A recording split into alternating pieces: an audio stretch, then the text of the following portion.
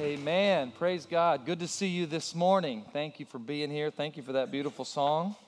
Sound like some of you knew that song. Jesus, Jesus, Jesus, sweetest name I know. Amen. It's great to see you. Welcome to those in the chapel and those that are with us online. We welcome all of you. Turn in your Bibles to Romans chapter 12. Romans chapter 12. While you're turning there, let me remind you that Wednesday night, Pastor Nathan will be sharing the plan that we're going to be working on and implementing in Dallas for the church plant. So if you're interested in how that's going to work and what's that look like, you don't want to miss Wednesday night. It's going to be a little bit of the nuts and bolts on how we're going to implement a plan to plant a church outside of Dallas, Texas. They're moving July the 17th. And this whole go into all the world thing is now hitting close to home. My daughter's leaving on July the 17th, and our son is leaving on July the 29th. Lord, I didn't mean us. Amen. But it's great to, I'd rather my kids be in the center of the will of the Lord 10,000 miles from home than serving the devil next door. Amen. And so we rejoice in God's plan. We're talking about the journey. This morning, I want to talk about how you get out of the desert and into Canaan land in your walk with the Lord. Have you ever known anyone, a believer, that just seemed to be at a different place in their experience with the Lord? They experienced more intimacy with the Lord, it seems, more influence in their prayers, more love for people, more joy and confidence, more power in their service. The gifts of the Holy Spirit that they were gifted with seemed to be really, truly, powerfully Spirit-led and empowered. They were able to pray for and love people who were unlovable and just downright mean to them.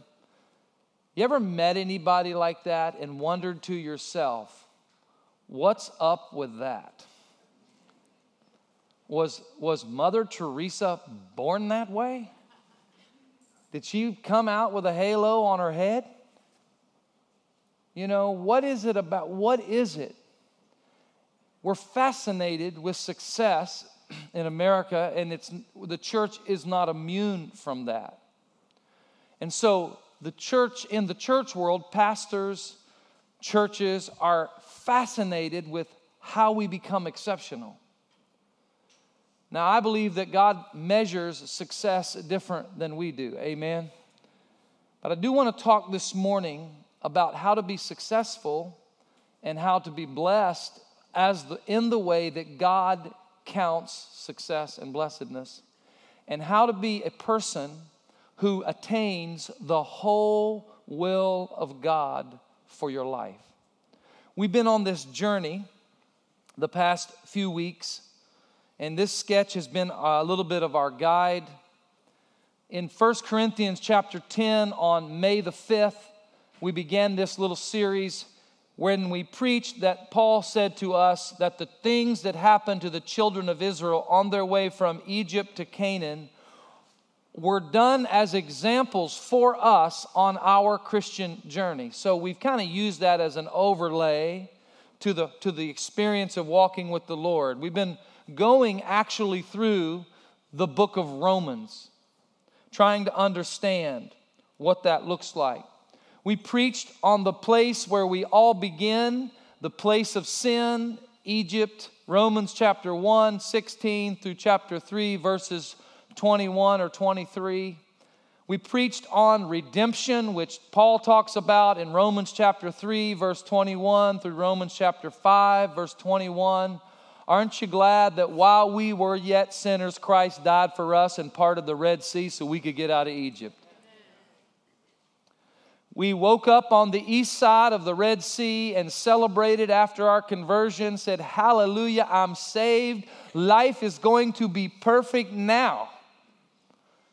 And Moses said, welcome to the desert. And then we looked at the desert of the battle that exists between the flesh and the spirit in Romans 6 and 7 and 8. Last week we took a little break and went Father's Day. This morning I want to go to the Jordan River in the book of Romans.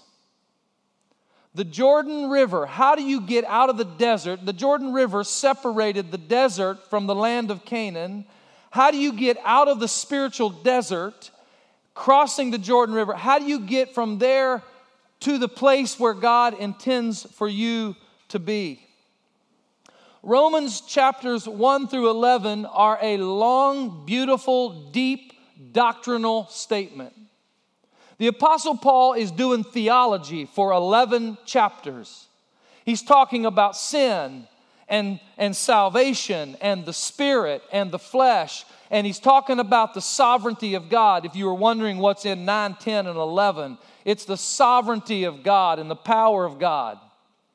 Romans chapter 12 through 16 moves from the theological to the practical. So the first 11 chapters of Romans are theological discourses on the fact that God has pronounced judgment on sin, sent His Son to die for sin. All who have faith are born again and baptized with Christ and raised to newness of life. And we wrestle with the flesh, but thanks be to God, there's now no condemnation to those who walk after the Spirit and not after the flesh. And God has given us victory, and we are more than conquerors through all of those horrible things. And then he uses the Old Testament as an illustration, talking about God's sovereign hand on the people of Israel and how God's got His sovereign hand on us. And then he gets to the end of that, and he says, now 12, 13, 14, 15, 16, I want to tell you what this looks like in blue jeans on Tuesday.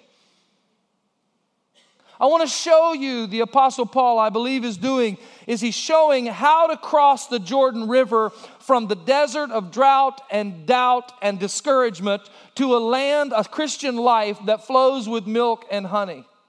Is that not what we all really want? We want to be in the center of God's will. Is that your heart's desire this morning?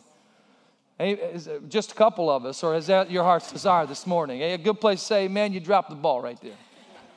Isn't that our heart's desire? Don't you want to know that I'm living and dwelling in the place that God has for me?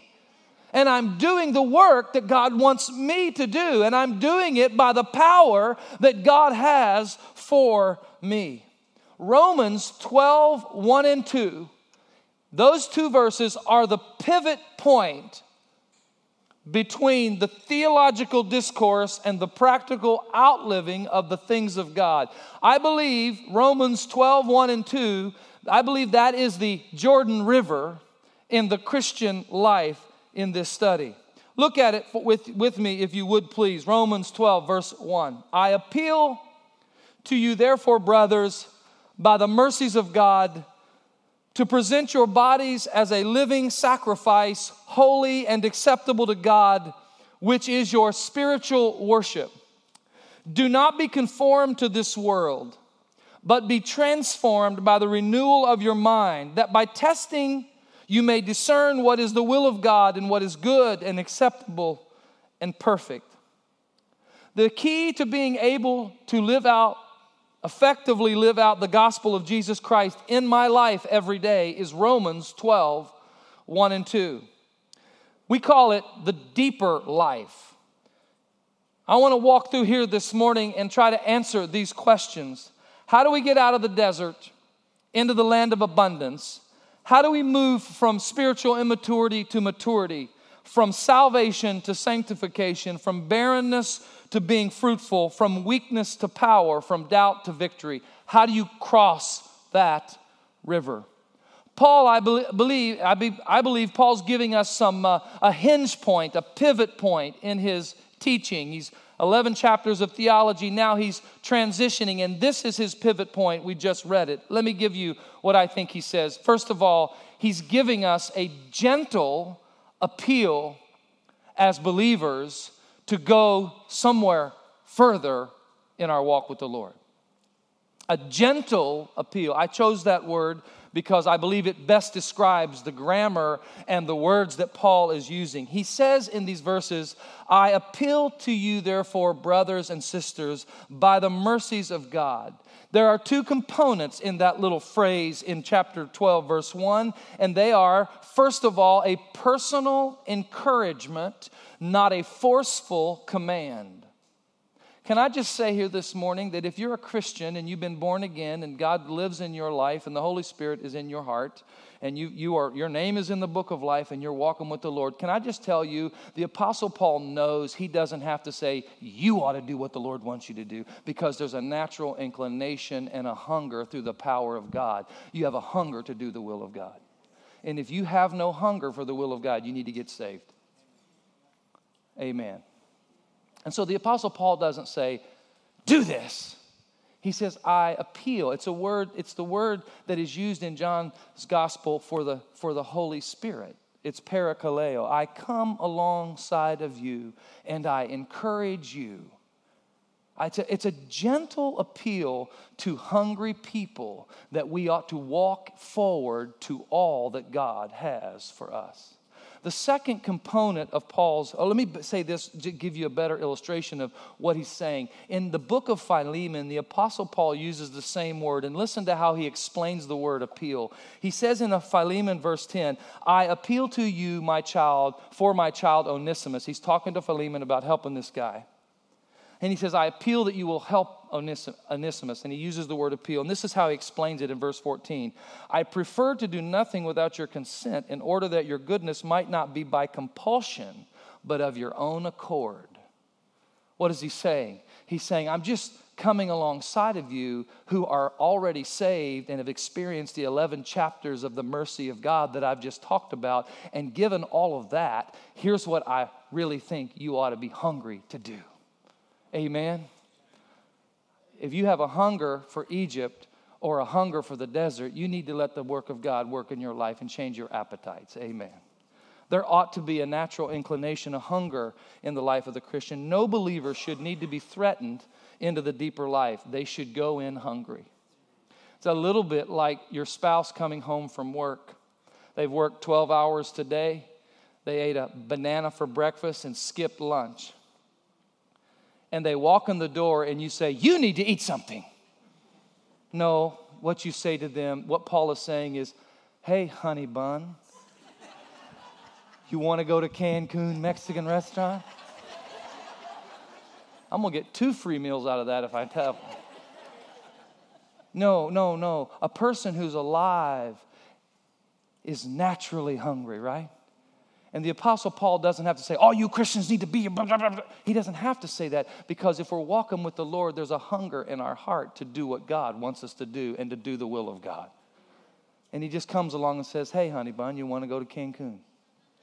Hey, guys, I appeal by the mercies of God. The second piece of that is an appeal based on God's mercies that he's been illustrating in the first 11 chapters. Think about it. He goes 11 chapters, as I said, on theology. He's talked about the mercy that God has shown on this world in spite of sin. He shows the mercy of God in sending his son, the mercy of God in salvation, the mercy of God in giving us victory over the flesh by the Spirit, the mercy of God in the midst of our suffering, the mercy of God to make us more than overcomers, and nothing can separate us from the love of God, a mercy that saves and keeps its promise, a mercy that is beyond our comprehension. Listen to how the Apostle Paul closes chapter 11 right before chapter 12. This is what he says as he comes to the end of the doctrine, talking about all the mercies of God. And you see them on the screen. All the things that he's talked about. Listen to how he ends. He ends like this. Oh, the depth of the riches and wisdom and knowledge of God. How unsearchable are his judgments, and how and his ways past finding out. For who has known the mind of the Lord, or who has been his counselor? Who has given a gift to him that he might be repaid? For from him and through him and to him are all things. To him be glory forever and ever. Amen. He writes 11 chapters of theology, and when he gets done writing, he's now dictating in a tape recorder, walking around his office. That's an exaggeration, but He's crescendoing with, oh, how amazing. And then he says, turns to the people. He got caught up in a moment of worship. How unsearchable are the riches and the glory of God. And then he turns to the people and says, hey, folks, I appeal to you because of all the mercies of the last 11 chapters. I want to encourage you to do something. Are you with me this morning? We're talking about the courage, gaining the faith and the courage to step out of the desert and into the Jordan River so that God can lead us to some place that we've never gone before for his glory. This is Paul's message. Secondly, in these verses, Paul calls all Christians to a reasonable response. The reasonable response. And this is what he says. He says, I encourage you by the mercies of God that you present your bodies as a living sacrifice, holy and acceptable to God, which is your spiritual worship. So Paul has laid down the foundation of on behalf of all the mercies of God. Now, here is our reasonable response to God because of all that he's done for us. And the reasonable response is, you see it on the screen, and that is to give ourselves completely to the Lord. To give our mind, our heart, our ambitions, our possessions, our plans, our attitudes, our sinful carnality, to give it all to the Lord. It's a declaration. He's actually using an Old Testament picture of bringing a sacrifice and laying it on the altar. In the Old Testament, they would kill the animal, they would lay it on the altar. There were these hooks that would on the side that kept it from sliding off. How many of you know that we like to get off the altar? But the Lord is saying, and Paul is saying, I want you. We're not offering the sacrifice for our salvation. Jesus has already done that. We are now offering ourselves as a sacrifice and surrender to the Lord so that he can use us in a powerful way in his service. This is the reasonable response. It's reasonable. It sounds balanced and logical and rational to Paul, but to the American Christian, this is radical. It sounds, the Apostle Paul, back up a slide if you would, Mikkel. The Apostle Paul uses the English word that we get the word logical from. It's the logical thing. Of course it's the logical thing. God had mercy on us when we were sinful. God sent his son who died for us in our place. God redeemed us from sin. God has defeated the flesh and filled us with the Holy Spirit. God said, I'm going to work all things together for good to those who love me, and nothing shall separate you from the love of God. God has done all of this. Of course it's reasonable for us to say, Lord, what do you want me to do? Amen? But it's radical. It's radical because we have a Christianity that says, I want God to stamp my eternal destiny ticket, and I want God to help me when I'm in trouble and bless the plans that I create. And other than that, Lord, I'll call you when I need you. Is that not American Christianity? But the Lord says, no. Paul says here, what do you say? But the Jordan River's scary. It's deep and wide. This is deep, isn't it? And this is wide. But this is the path. The response to the unsearchable riches of Christ is for us who've received this great mercy to yield completely ourselves to him. He says, I want you to present your bodies. It means to give your whole life, your whole being, physical, mental. The Apostle Paul said it this way in 1 Thessalonians, that the Lord will sanctify your whole spirit, soul, and body. He says, I want you to give your bodies, your eyes, your tongue, your hands, your feet, your motives, your ambitions as instruments of righteousness, for the purposes of God. Bodies are not holy because of what they look like or because of how they are shaped. Bodies are holy because of how they're used. And we're to give all of ourselves to the glory and the purposes of God. We're talking about sanctification here. This is what this is, the sanctifying work of God. Let me give you a definition, and I'll expand it in just a moment. If you were in Connects yesterday, this is sort of a repetition, and so the Lord must really knows you need to hear this. Okay. So sanctification has two primary meanings in the Bible. The first meaning is the meaning to set apart. And it means, it's this meaning, so that if I tell the audiovisual team, this microphone right here is not to be used for anything except this choir. Don't use it for the school. Don't use it for the hayride. I don't know if you do this on the hayride. But anyways, don't use it for the fall festival. Don't use it for use it only for this choir. This thing is set apart for this purpose. In the Old Testament, it meant to set something apart from that which was common or unholy and set it apart to that which was holy. God would say, this candlestick is only to be used for my purposes. That meant it was sanctified. It was set apart to something holy from something unholy. The Apostle Paul in verse 1 of Romans chapter 12 is talking about this idea of sanctification. He's saying, I want you've been saved by the mercies of God and all that He's done in your life. Here's what I want you to do. I want you to declare yourself set apart from all that is unholy and set apart for that which is holy and the purposes of God. That's what it looks like for a Christian in 2019 to climb up on the altar of self-sacrifice and surrender to the Lord. It simply says, Lord, my life belongs totally to you. It's an act of the will. It's an act of faith. And it's the doorway to victory. It's the doorway to victory. There's not a marriage that couldn't be solved if the couple wouldn't walk through this. There's not a habit that can be broken if you wouldn't allow the Lord to walk you through this. There's no sin too tall, no burden too great. Listen, I'm not saying when you get to Canaan, it's all pie in the sky, because there are enemies over there and there's battles over there. But I want to know when I'm fighting an enemy that I'm in the place where God wants me to be, so God will fight my battles for me. Amen. As long as God is with us. This idea of sanctification, Paul is saying, this is what I want you to do. I want you to declare this day that, Lord, thank you for saving me. Thank you for all the mercy you've shown in my life. And my reasonable response is to say, Lord, I'm now sanctified. I set myself apart. I yield my hands, my mind, my motives, my ambitions, my cars, my kids, my future, everything. It's yours, Lord. And you can do with me what you want. The next thing Paul talks about.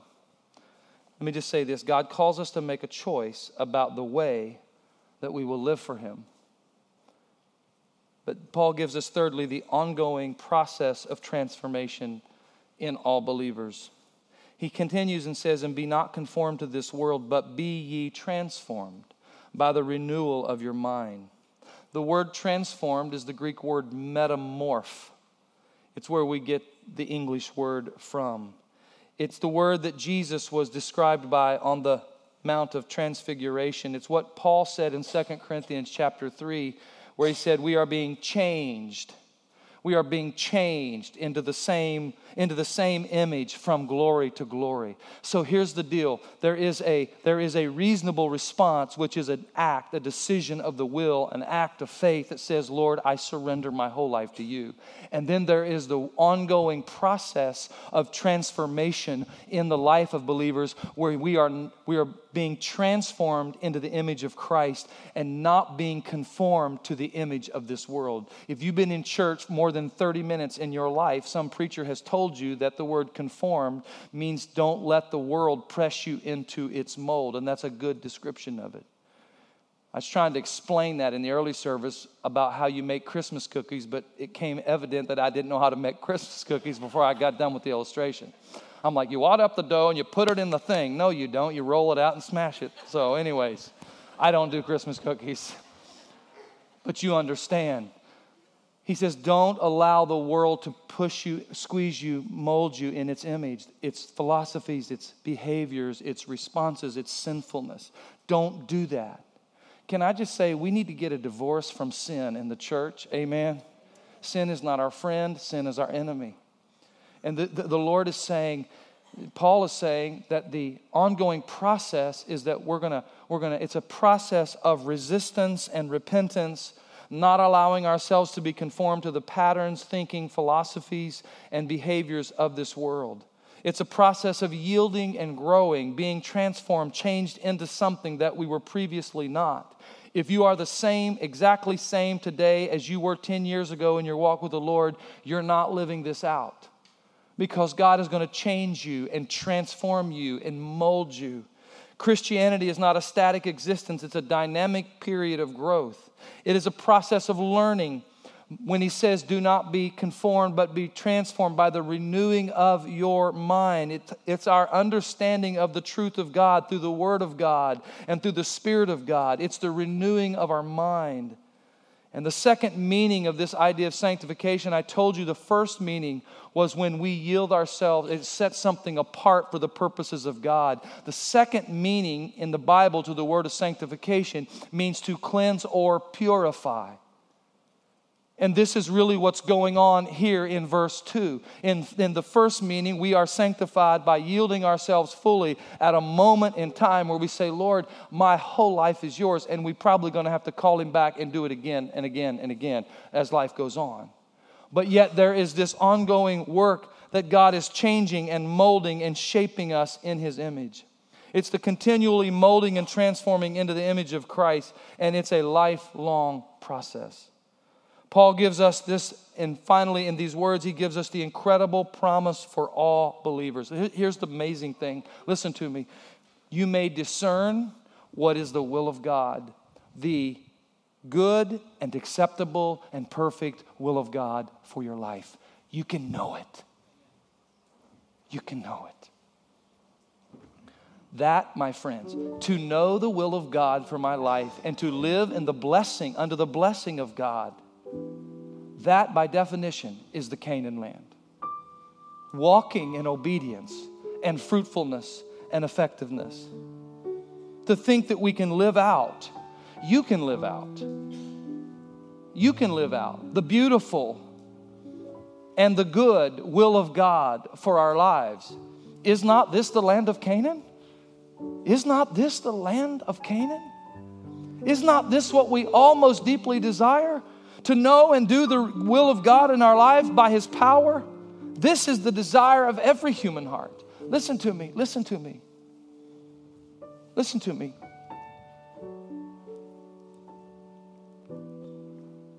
This is not common. I'm just saying, what I'm saying this morning is not common. We don't like to talk about this stuff a lot in the church. We like to leave people in the desert. I started this series several weeks ago showing you a statistic from George Barna. By the quantifying process that he had in his statistic, he would say less than 2% are here. I don't know. It's 20,000 people, 6-year study. I give him, he's a smart dude. I know this from pastoring, that a lot of Christians have settled in the desert. They've settled in the desert. I'm not here to promise you pie in the sky. I'm just saying that if you want to be that person that we talked about a moment ago with intimacy and joy and confidence and strength and power and influence in prayer, that's all coming up in the book of Romans. That's all in the book of Romans after Romans 12, 1 and 2. It's a person who is united and fruitful in the spiritual gifts, that is praying for those who persecute them. It's all right there. Listen, I'm not here this morning to do anything but to preach the word of God and to challenge our hearts to say, listen, could we not close this day as we've done the previous 2 services with just opening our hearts? People have filled the front of this auditorium in both services. Could we not just say, oh Lord, I'm praying. I want the will of God in my life. Could we not just pray that together? I want Ben to come. I want us to stand. There's a song that was written about 175 years ago. You'll know it. A song written 175 years ago that says, oh, to be like thee, blessed Redeemer. I want you to sing this, but as we sing, if your heart is hungry this morning, your heart is hungry to know the will of God, and you want to just say, Lord, I want to make a full surrender to you and commit my whole life to you. Would you come to the front as we sing? As we sing, would you come to the front and let's just pray together before we go? Ben, would you lead us in this morning? Oh, to be like thee, blessed Redeemer, this is my constant longing and prayer. Gladly I forfeit all of earth's treasures, Jesus, thy perfect likeness to wear. Oh, to be like thee, oh, to be like thee, blessed Redeemer, pure as thou art. Come in thy sweetness, come in thy fullness,